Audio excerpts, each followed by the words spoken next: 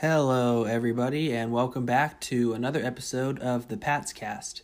As always, I'm your host, Stephen Newman, and today I'll be discussing the Miami Dolphins in some depth. Just what they are as a team on offense and defense. Really dig into their schemes on both sides of the ball, as well as their personnel. Generally what they like to do, the players you can see featured in the game in whatever roles. And I will also tie in some ties that the Dolphins have to the Patriots because they're somewhat obvious, just because obviously the Dolphins head coach Brian Flores, a longtime Patriots assistant, now in his second year there, he's stolen guys from the Patriots, frankly, both on the coaching staff as well as just along his roster, particularly on defense. So I will get into that. That's really going to be the only connection I'm going to make to the Patriots in this episode, though, just as fair warning. It's going to be pretty heavy Miami Dolphins, which do with that what you will. I think it's really insightful just to know what the Patriots are going up against on Sunday. But if you're looking for anything on the Patriots and players that you may be more familiar with just because you're a Patriots fan, that's not what this episode's going to be. Just thought I'd give you that caveat, but fair warning. But looking at the Dolphins specifically, like I said, Brian Flores is in his second year as their head coach. If you recall, they started last year, his first year there, 0-7. It was it wasn't a great roster. It's the best way to put it. And a lot of the process then was they were already kind of bad. He not intentionally, but wound up almost making them a little worse just because of roster moves that he was making, and it wasn't for the purpose of tanking. It was for the purpose of establishing a culture, really. And if certain guys didn't fit, he was sending them out, and he was going to get guys that he liked experience on the field, regardless of what it did in terms of immediate wins and losses. So, like I said, they started the season 0-7. Down the stretch, they actually won 5 of their last 9 games, including the season finale against the Patriots. If you recall that game, it took a game-winning, long touchdown drive.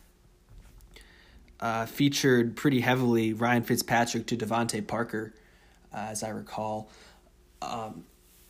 So they obviously ended the season on a high note, and they really carried that over into this season. They're 8-5 to start this year, and they actually were 8-4 headed into Sunday against the Chiefs. And although they did fall behind in that game, even entering the fourth quarter, they had a pretty significant deficit. They fought back. It's a really resilient team, and it's really what you should come to expect with Brian Flores. If you know much about his upbringing, he had to fight for everything he's gotten. That's without going into all the details. He hasn't had it easy, and that's reflected in his coaching style and in the team and personnel he has out on the field. Even the guys that are really talented, nothing's just handed to them. They still have to work. And there are a lot of underdog type guys on this team that have stepped up. And that's part of why too I thought it was really important to give some insight into what the Dolphins are, because a lot of the guys on this team that play big roles you might not necessarily know. They're not all household names. There are some guys that certainly are, but there are other guys that you probably don't know a lot about. So just going top to bottom though with the team, obviously I've already touched on the basics of Brian Flores being an old Patriots assistant, all of that. We'll start on offense, really. Their new offensive coordinator this year is Chan Gailey, longtime coach in the league. He'd actually been retired for a couple years and came back in part because, frankly, I think the appeal of the Dolphins likely drafting Tua Tagovailoa, which they did wind up doing. They took a little roundabout way to getting there throughout the season. They wound up winning more games than you probably expected, but things kind of played out in their favor with Tua getting hurt last year at Alabama, and he winds up being on the board with the 5th overall pick. They take him, and that's what Chan Gailey came for. He did also, though, have ties to Ryan Fitzpatrick, who started the season as their starting quarterback. They had Fitzpatrick had been the starting quarterback under Gailey back with the Bills quite a few years ago now, so it's a little dated, but there's clearly chemistry there during that time. So it was kind of the perfect spot for him where he could have Fitzpatrick, who again had experience with him, and off to the side he could groom a potential star franchise quarterback in Tua Tagovailoa.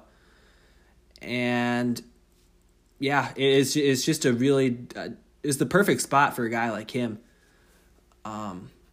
Plus, I get the sense that he really just enjoys the player development side of things.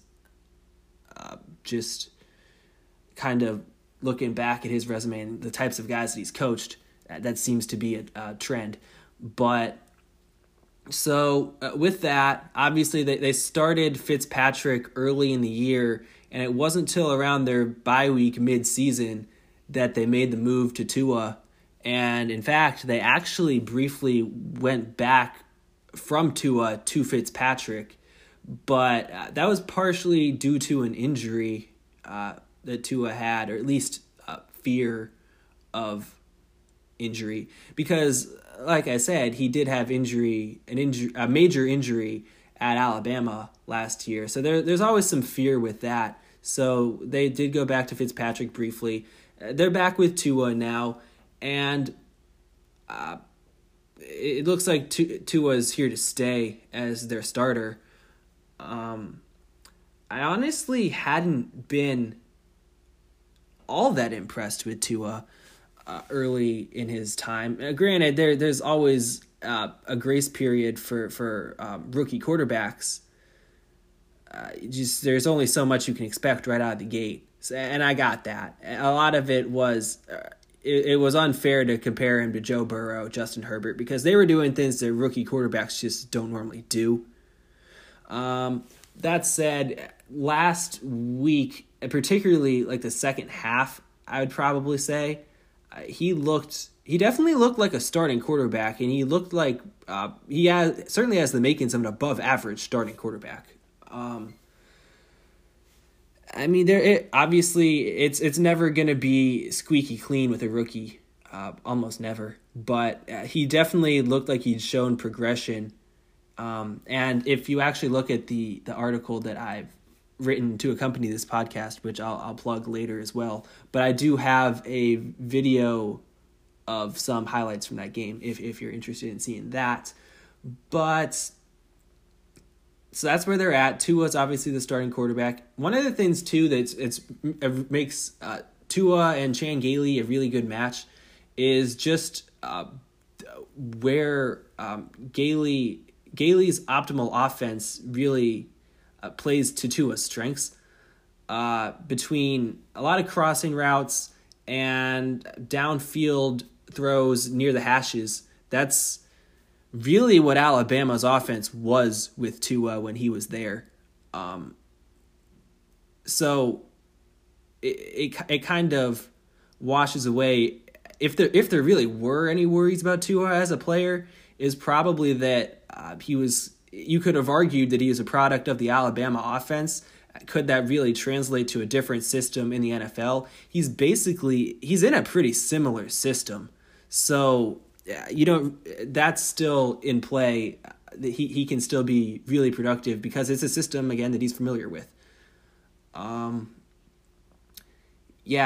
last week, just to put a bow on Tua, because I don't want to spend this entire episode on Tua for sure.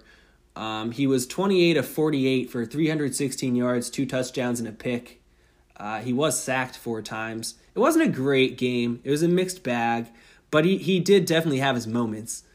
And Kansas City's defense is pretty good too. So it's not as if he struggled against a defense that wasn't borderline elite. So it was a good game. It's the bottom line. And a good test preparing for the Patriots as well, because the Patriots defense has been solid lately too. But okay, so moving on from Tua, because again, I need to get off Tua, but let's go to wide receivers. There's a lot of actually unknown, honestly, coming into this game, because there are some injuries that they have. Devontae Parker is dealing with a hamstring strain. He may or may not be able to play. It's not really known at this point. He's definitely their number 1 receiver, although he actually seems to be a guy that Tua hasn't developed great chemistry with. He's the best guy, so that's something that they're going to work on developing for sure. Like, it's not a matter of someone's going to jump ahead of Parker. Parker is going to be the number 1. Their number 2 receiver, Preston Williams, is on IR, and I've seen no indications that he's coming off IR, certainly this week, and I'm not sure for the rest of the season. Jakeem Grant, he also suffered an injury last week, and all signs point to him not playing in this game. He's a little bit of a speed slot receiver type. He's also their kick and punt returner, so that'll come into play there as well. But so one of those quick guys, typically in the slot, he's not really going to play. So like I said, no Grant, no Williams, potentially no Parker. That really pushes them down their depth chart. They have to start digging for a guy. It's kind of unknown what they would do. I would imagine that, well, if Parker doesn't play in particular, they're going to have to play Mack Hollins, who's bounced around the league a little bit. I know he was initially with the Eagles. He didn't really fit there for whatever reason. I've always thought he was decent, to be honest, but he didn't fit there. He's landed in Miami, and last week with Parker pretty much sidelined for the bulk of that game. Hollins did come up with 5 catches. He was tied with someone else I'm going to get to in a second for the most targets in that game through the air. 5 catches for 66 yards. So he's certainly going to play a big role if Parker, as well as those other guys, can't play. There's a chance that Antonio Callaway, who also has bounced around the league, more of a downfield threat, more vertical threat than Hollins. Although Hollins can get downfield too, but Hollins is bigger. Callaway could come into play as well.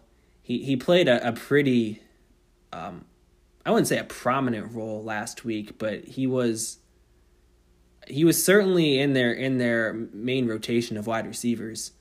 I don't know exactly what to think about Lynn Bowden Jr. and Malcolm Perry. I know they're going to factor into the offense. I can't entirely figure out their position, really. They're listed. So, first of all, in college, they were quarterbacks.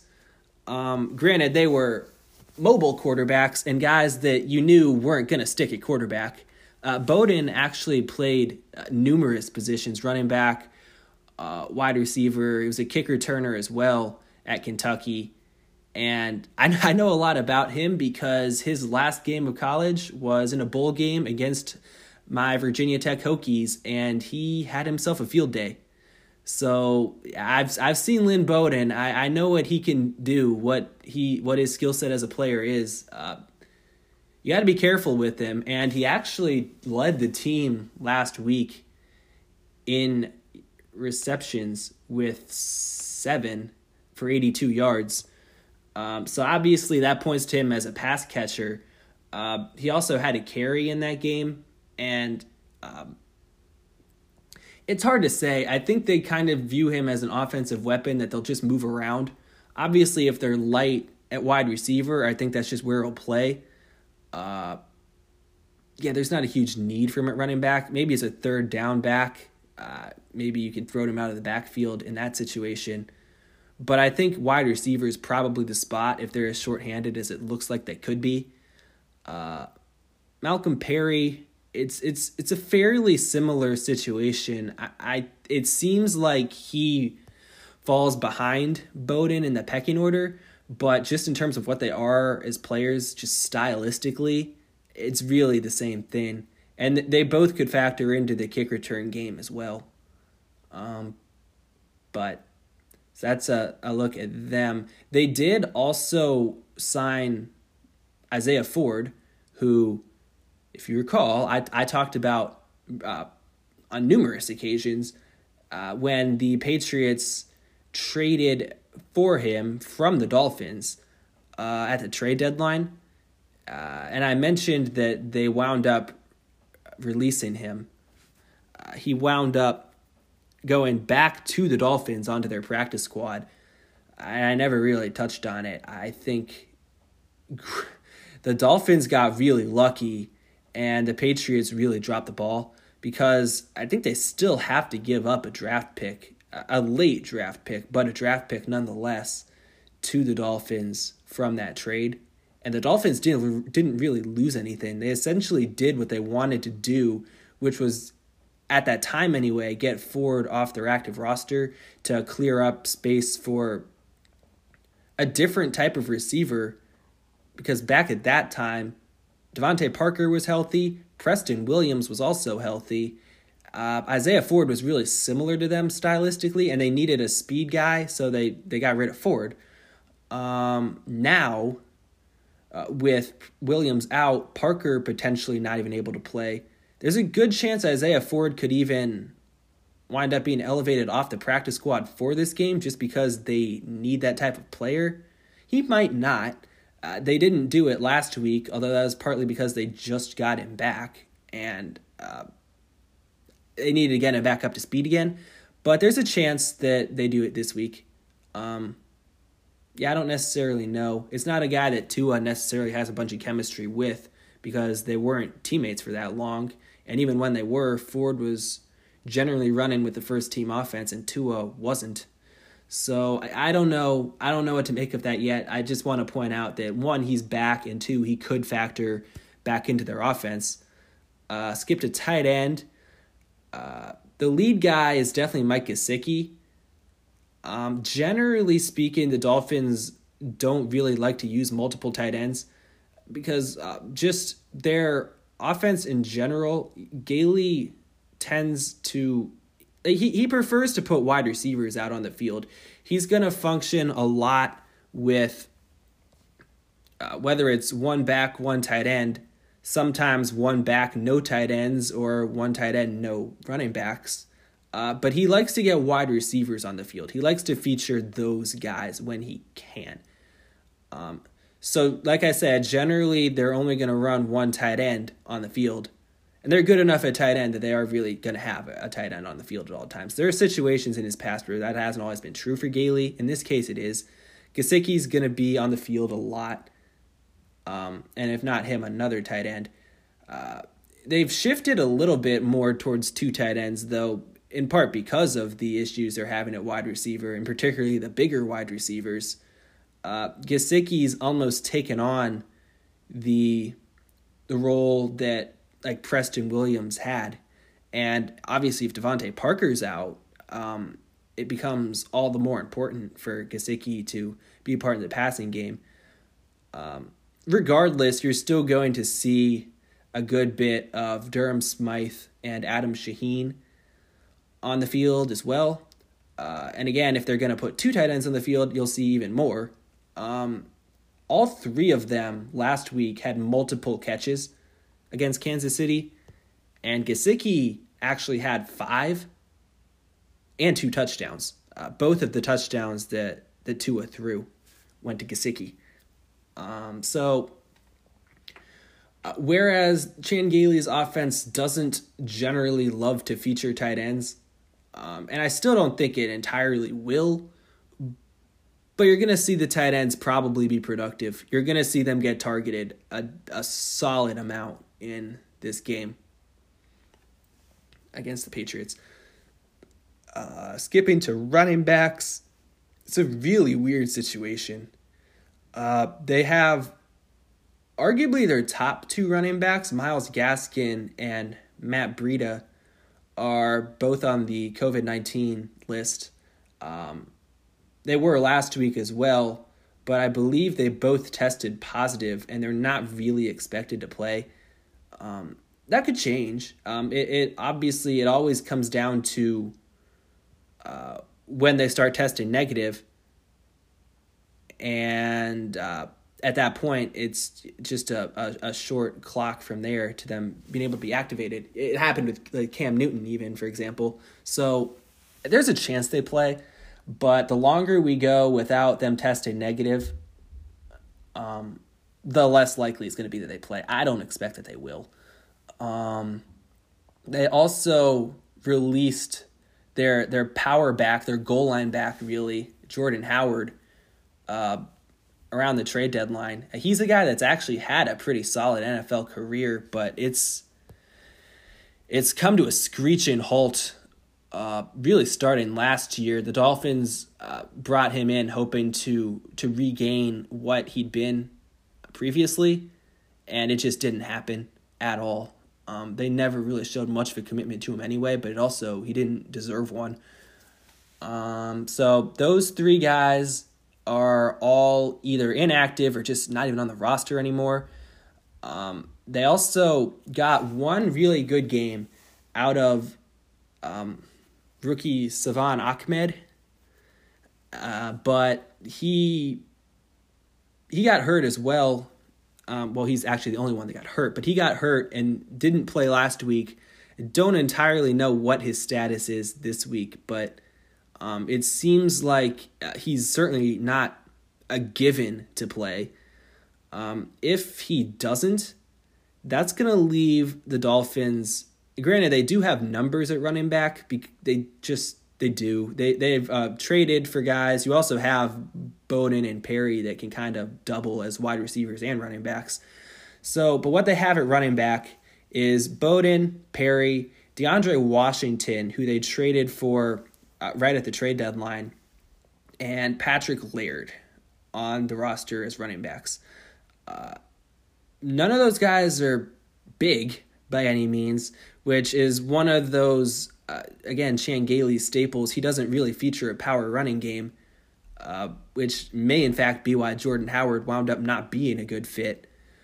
But yeah, none of those guys are over 6 feet even tall, and or 204 pounds.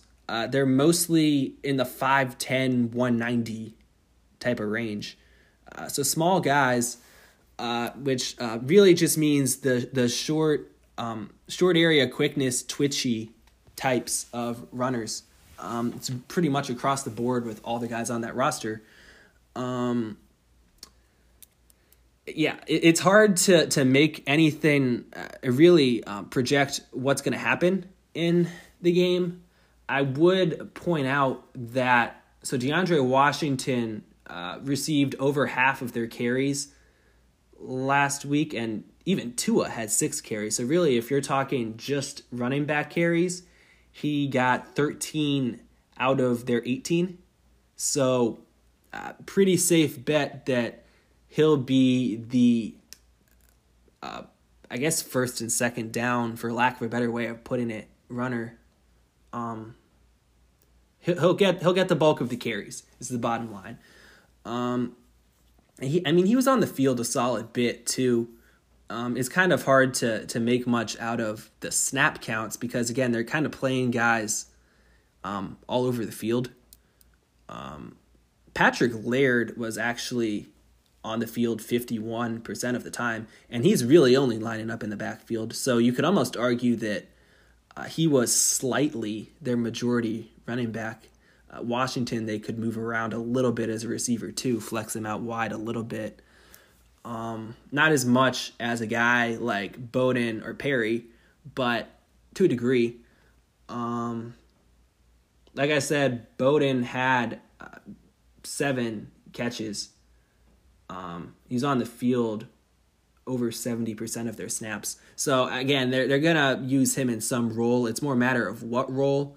And I would expect that he'll occasionally line up in the backfield, just a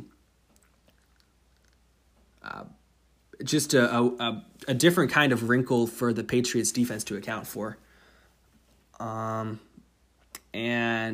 Perry last week, anyway, Perry only touched the ball one time on a reception. It was on the field a decent amount, but they didn't really get the ball to him. So I guess just looking at tendencies again, in terms of the running game, it's probably going to be DeAndre Washington.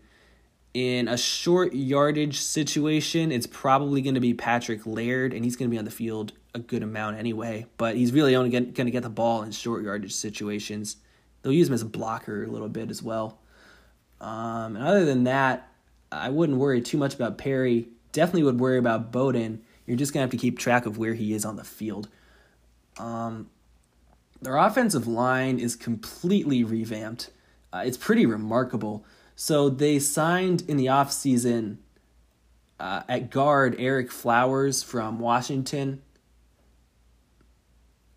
He had a really good year there last year, and it's pretty much translated this year. They also signed center Ted Karras from the Patriots. You recall he started with David Andrews sidelined all season. He's had a solid year as well. I know he's a team captain too. Part of that just being the Brian Flores connection with him. And they also drafted 3 linemen who have wound up becoming starters for them. Their left tackle, Austin Jackson, they took in the first round. Their right tackle, Robert Hunt, they took in the second round. And their other guard, their right guard, Solomon Kindley, they took in the 4th round. They overhauled the offensive line really quickly, and they've played well. It's helped them run the ball, frankly, as well as they have, because, again, you don't really have power runners. You really have to... while those guys can be successful when they get in space, you do have to protect them a bit because they don't have the size to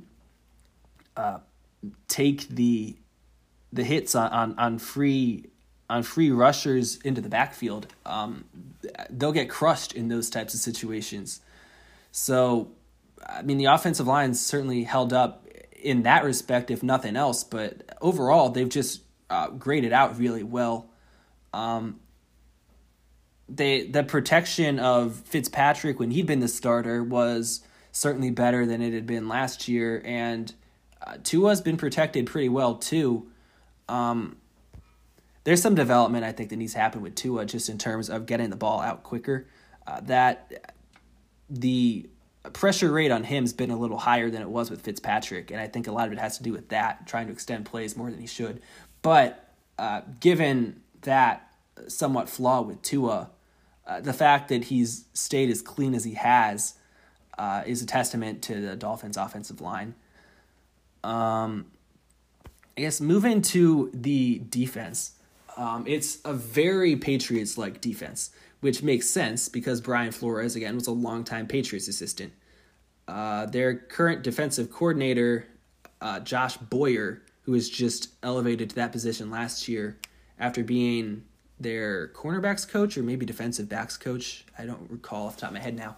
But either way, he was a guy that for, again, a long time was with the Patriots. Most of Belichick's tenure with the Patriots, I think, Boyer had been on that staff. Same with Flores. So obviously they're going to recycle a lot of what they learned from New England. Yeah, it's reflected in a lot of ways. Look at the defensive line to start off. They're featuring at nose tackle is Raekwon Davis, and at defensive end, a 3-4 defensive end. So he'll play some defensive tackle as well. He'll even bump inside a nose tackle at times. But Christian Wilkins from Clemson, I certainly follow college football. I don't necessarily focus on defensive linemen, but the fact that they went to Alabama and Clemson did allow me to see a good bit of them and get a good sense of what they are. They were solid there for sure. They were both taken in the first 2 rounds of the draft, Davis in the second, Wilkins in the first. I mean, it makes sense. And those are they have the type of pedigree coming from those programs that they're winning cultures. And while that's sometimes overblown, that coming from a really good team doesn't mean that you're going to be a really good player at the next level. But they're also just really productive there. They were leaders there. Wilkins in particular, he was a great story at Clemson, actually. A lot of the extracurricular stuff he did was really impressive. I don't know as much with that about Davis, but I know that he certainly wasn't a negative culturally. And I mean, he popped on film as well in his last year because they had a lot of defensive tackles before that kind of buried him on the depth chart a little bit. But yeah, they're really good players. They came from really good programs. They're going to do the little things they need to do to win. That's the attitude they really want up front. That's what they've gotten from them. The other guy, I guess, that I'll highlight up front is Emmanuel Ogbah. He's a guy another guy really that's bounced around the league a little bit, in part because he's a kind of weird size. He's like 6'4", 275 or something along those lines. So he's a little bit like Dietrich Wise in that he doesn't exactly have a positional fit. Like, he's too big to be a standard defensive end, and he's not really big enough to be a defensive tackle. Part of what makes Miami such a good fit is, again, similar to Dietrich Wise, and even if you think back to when the Patriots had Trey Flowers, that might be the better comp in a lot of ways. The Patriots find ways to create a fit for those guys. And part of it has to do with the almost lack of a scheme in some sense that they have. They'll vary their defensive fronts a lot. Like, there's situations where you can play like a 2-man defensive line. Ogbah's one of those guys, and he can handle it because he's bigger than, say, they put a defensive end out there. Like in a pass rush situation, they'll just put a bunch of rushers out there. He'll be the biggest guy inside, and they'll bring so much heat that it really doesn't matter that he's a little undersized. You can also put him at defensive end and just let him, frankly, kind of bully an offensive tackle that doesn't expect such a big guy to be on him. At least at times, you're going to vary where he lines up is the bottom line. And you're going to kind of have him play different roles at times. And that seems to make it work. I don't entirely understand how that happens, but the Patriots have done it pretty consistently with guys like Flowers, Wise. There have been various guys that they've done it with in the past. And it's really what Flores is doing with Ogbah with the Dolphins. He leads the team with 8 sacks through 13 games. So he'll end up most likely hitting double-digit sacks. That's something he hadn't sniffed up until this year. So they've definitely found more than a role for him. He's really thrived on this defense.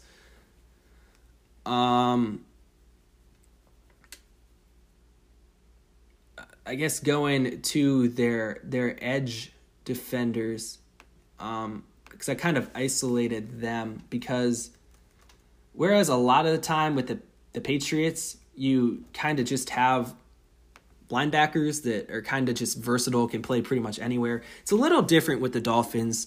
Obviously, Kyle Van Noy, the former Patriot, fits that bill to an extent. He could play inside if they wanted him to, but at the end of the day, he's gonna really just play the role that he played most of his time with the Patriots, which is as that an outside linebacker, almost hybrid defensive end.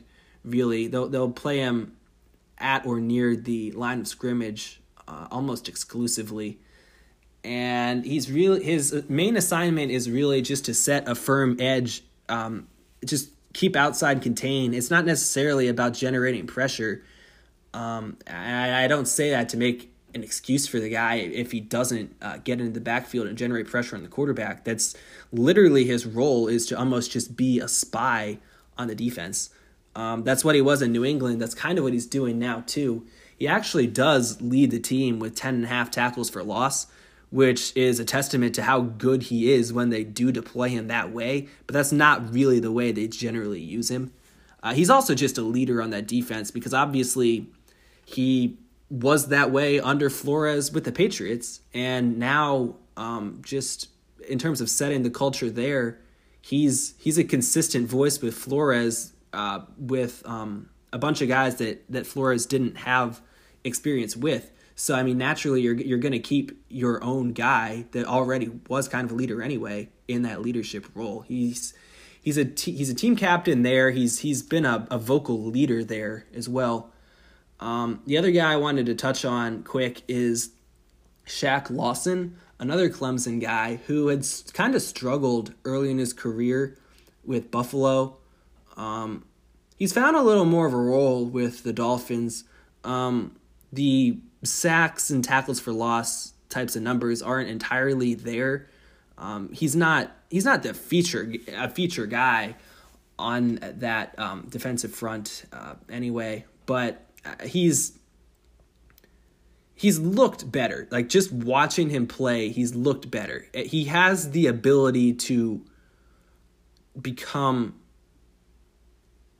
to play in his role and to become a problem if you attack him thinking that he just can't stop you, because he can't. He seems to be a better fit. I don't entirely know why it is, but maybe it's just development. But he's playing well too. It's pretty true for the entire defense. The defense is just it's really impressive. It's not a huge name defense, but in terms of guys that are super established in the league across the board, although there is a unit where that is a little more true. I haven't gotten there yet, though. In terms of the other linebackers, the more inside linebackers, the traditional stand-up linebackers, not edge rushers, I could start with a Landon Roberts because he's another former Patriot, so he's kind of another carrier of that Patriot way on the defense. He's been playing well. He's not really the leader inside. That's been more so Jerome Baker. Leads the team with 89 tackles. But Roberts has certainly played well. Certainly deserves to be a starter there. It's not just because he's a Patriot. He's played well. That said, they do have other guys that they rotate in. They're quicker guys too, frankly. Whether it's an Andrew Van Ginkel, which is one of the more fun names to say, by the way, and another one, Kamu Grugier-Hill. They're smaller, they're quicker. They do have the ability to tackle and all of that. Like, you're not giving up tackling necessarily. You're not losing in terms of run defense. But they do have more speed, can play in pass coverage a bit. They're better at just running around the field than Roberts, who's more so a downhill tackler, and he's good at that. But it really just depends on situations, which guys you want on the field, essentially.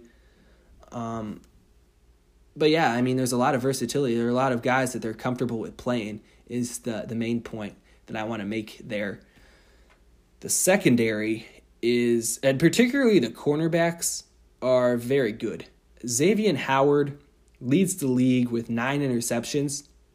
He is on a 5-game streak, I believe, as well, with an interception in each game. They also signed Byron Jones from the Cowboys in the offseason, paid him mighty handsomely. They actually gave Xavier Howard a fat contract extension as well.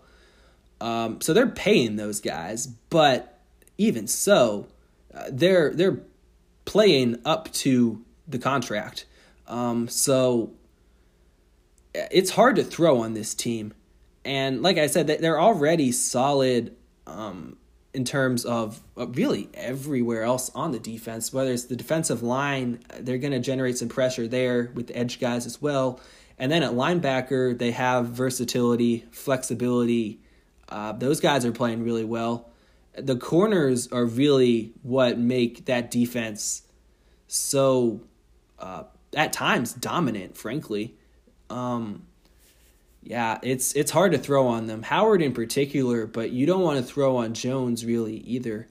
A lot of their targets, for offenses to go up against them, get funneled to the slot logically. They in the first round, they drafted out of Auburn Noah Igbenogany. I almost say that just because I like to show off that I know how to say the name. Noah Igbenogany. Yeah, he's an athlete. I did some work on cornerbacks during the draft process, to be honest. I've ranked a bunch of guys. He was my number 9 cornerback in that draft, and they took him in the back end of the first round. So that should give you a decent sense that they kind of reached a little bit. I know why they did it.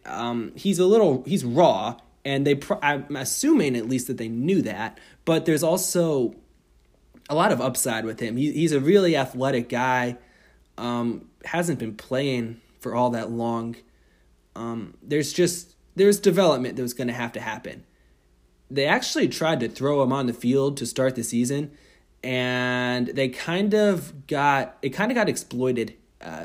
Teams were able to target the slot and move the ball by just throwing there, and not really worrying about going after Howard and Jones. So Igbenogany has actually gotten benched. He plays very sparingly on defense now. And they've kind of mixed and matched with who they put in the slot. Just in terms of at safety, another former Patriot, Eric Rowe, has been starting at strong safety. He'd actually been a cornerback back with the Patriots.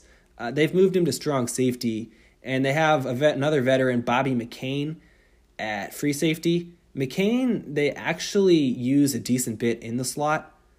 Again, it's kind of matchup dependent who they put where, but McCain is arguably their most frequent slot cornerback. I won't really get into the other depth guys after that, whether it's in the slot or at McCain's vacated free safety spot. I really just wanted to touch on those main guys. But, yeah, the defense is really good too. Get into special teams quick, and I'm not going to spend a lot of time on it because it's special teams. It's not as flashy, but it's still important, so I want to touch on it. Their punter, Matt Hawk, I believe, he hasn't been great. He's good at downing the ball where you got to down it inside the 20-yard line. That's a general goal for any punter, is to get the ball there. He's top 10 in that category. The better guy in terms of the kicking game is definitely Jason Sanders, who I have on my fantasy team, by the way. Picked him up about a month ago because he's just been really consistent. But so he's converted on 60 of his 62 kicks. He's 30 for 30 on extra points. He's only missed 2 out of 32 field goal attempts. He's also 8 for 8 from 50 or more yards, which, I mean, wow. Like, I don't know what else to say. That's not normal. The guy's got a big leg, and it's an accurate leg. That he's got the makings of being one of the best kickers in the league for quite a while. He's young right now, but he's got staying power for sure. In terms of kick returns, it's normally Jakeem Grant, but like I said, Jakeem Grant is most likely not going to play. What that's going to mean is, I mean, they're going to have to figure something else out because it's been almost exclusively Grant for kicks and punts all season. When Grant left with injury on Sunday, Antonio Callaway, the wide receiver, returned 2 punts. I would assume that he just stays in that role going forward if Grant can't go. They didn't, and I'm sure there was someone on the field in the kick returner spot during the game. I didn't catch it, who it was. And they didn't wind up having to return a kickoff because they're all just touchbacks. So there's nothing statistically there to point me in the direction of who the guy would be. The only other guy who by design has returned a kickoff at all this season is Noah Igbenogany. Again, really athletic guy. So if they want to find him a role really somewhere, they could do it at kick returner. I don't know if that's necessarily what they'll do. They have other guys. Lynn Bowden jumps out at me as a guy that could potentially play that role. Obviously, I don't know if they want to do that, if he's too involved on offense. If they're going to have him on the field all the time on offense, they may just not want to put him out on special teams. In addition to that, just injury risk, especially with how thin they are at running back and wide receiver. They might not want to risk it. Same deal with Malcolm Perry. He's got the ability to do it. I don't know if they'll want to, although I don't think he'll be on the field as much. So that's if it's not Igbenogany, it might be Perry. I'm gonna guess Igbenogany, but I'll reassess that once I get a better sense of for sure whether Grant's gonna play, and then can put some thought into it, frankly. Overall, the Dolphins, again, are a really good team. They're 8-5. It's not a fluke. They're really carried by the defense, but, I mean, if you think about it, the Patriots, there are years where the Patriots are carried by the defense. Last year, for example, for much of the season, the offense wasn't great. It was better early in the year than later after some whether it was injuries, getting rid of some guys for various reasons that I don't want to get into right now. They're a little hot button. But the offense wasn't always great. The defense was. So that's really what the Dolphins are doing right now. And the offense isn't bad. It's honestly really interesting. It's not normal. There are a lot of hybrid types of players. Again, small running backs as well. A lot of youth, really, pretty much across the board. That's something that I find really interesting to follow. It's guys you don't know a whole lot about and whether they fit great on offense. And then the defense, again, can be dominant. So it's a tough test for the Patriots. Dolphins being 8-5, the Patriots are 6-7. So, I mean, weird as it sounds, the Dolphins are the better team here. And I'm obviously not getting into matchup stuff right now. I'll save that for later in the week. But I will just leave you with somewhat of an appetizer, I guess, for that episode. Just to keep in mind that Bill Belichick is 21-5 as head coach of the Patriots against rookie quarterbacks. Now, obviously, most teams with rookie quarterbacks don't have as good a defense as the Dolphins do, but it's mainly to make the point that Belichick knows how to stop rookie quarterbacks, and that includes the highly touted ones. Whether it's, Sam Darnold was a super high pick, Josh Allen, same thing. Lamar Jackson. Although, yeah, Lamar Jackson in the playoffs. There have been numerous guys, Justin Herbert just recently, that he's guys that are really talented that he's stopped. So just keep it in mind. That's all I really am going to get into in terms of matchups, though. I'm going to save that for my next episode, which will come out Saturday morning. But that's all for this episode. As always, I will have a written article accompany this episode that you can find this episode embedded into on my blog site, and I'll also link the article to this episode's notes and description. If you want to find my blog and also potentially subscribe to it, because I do have a lot of really insightful Patriots stuff, but just in general to find it either way, it's smnewman48.wixsite.com/sportswithsteven. Obviously, you can find all my Patriots content there. There's a lot there. It's where my Patriots content will continue to be in the future. Check it out if you haven't already. If you like this podcast episode, past episodes, just like to listen to the types of things that I say and share on these episodes, you can and should subscribe to the Pats Cast wherever you listen to it, whether it's Apple Podcasts, Google Podcasts, Spotify, Anchor, list goes on. It's out pretty much anywhere.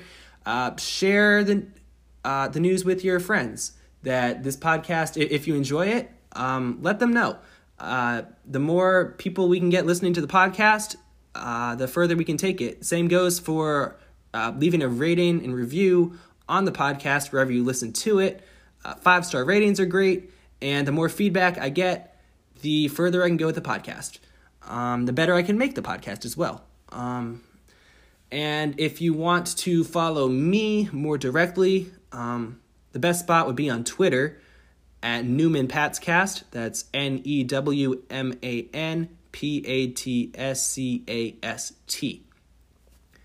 That's going to wrap up this episode, though. Thanks so much for listening, and I will be back on Saturday morning with another episode and an article to go with it. Until then, go Patriots. Thanks so much for listening.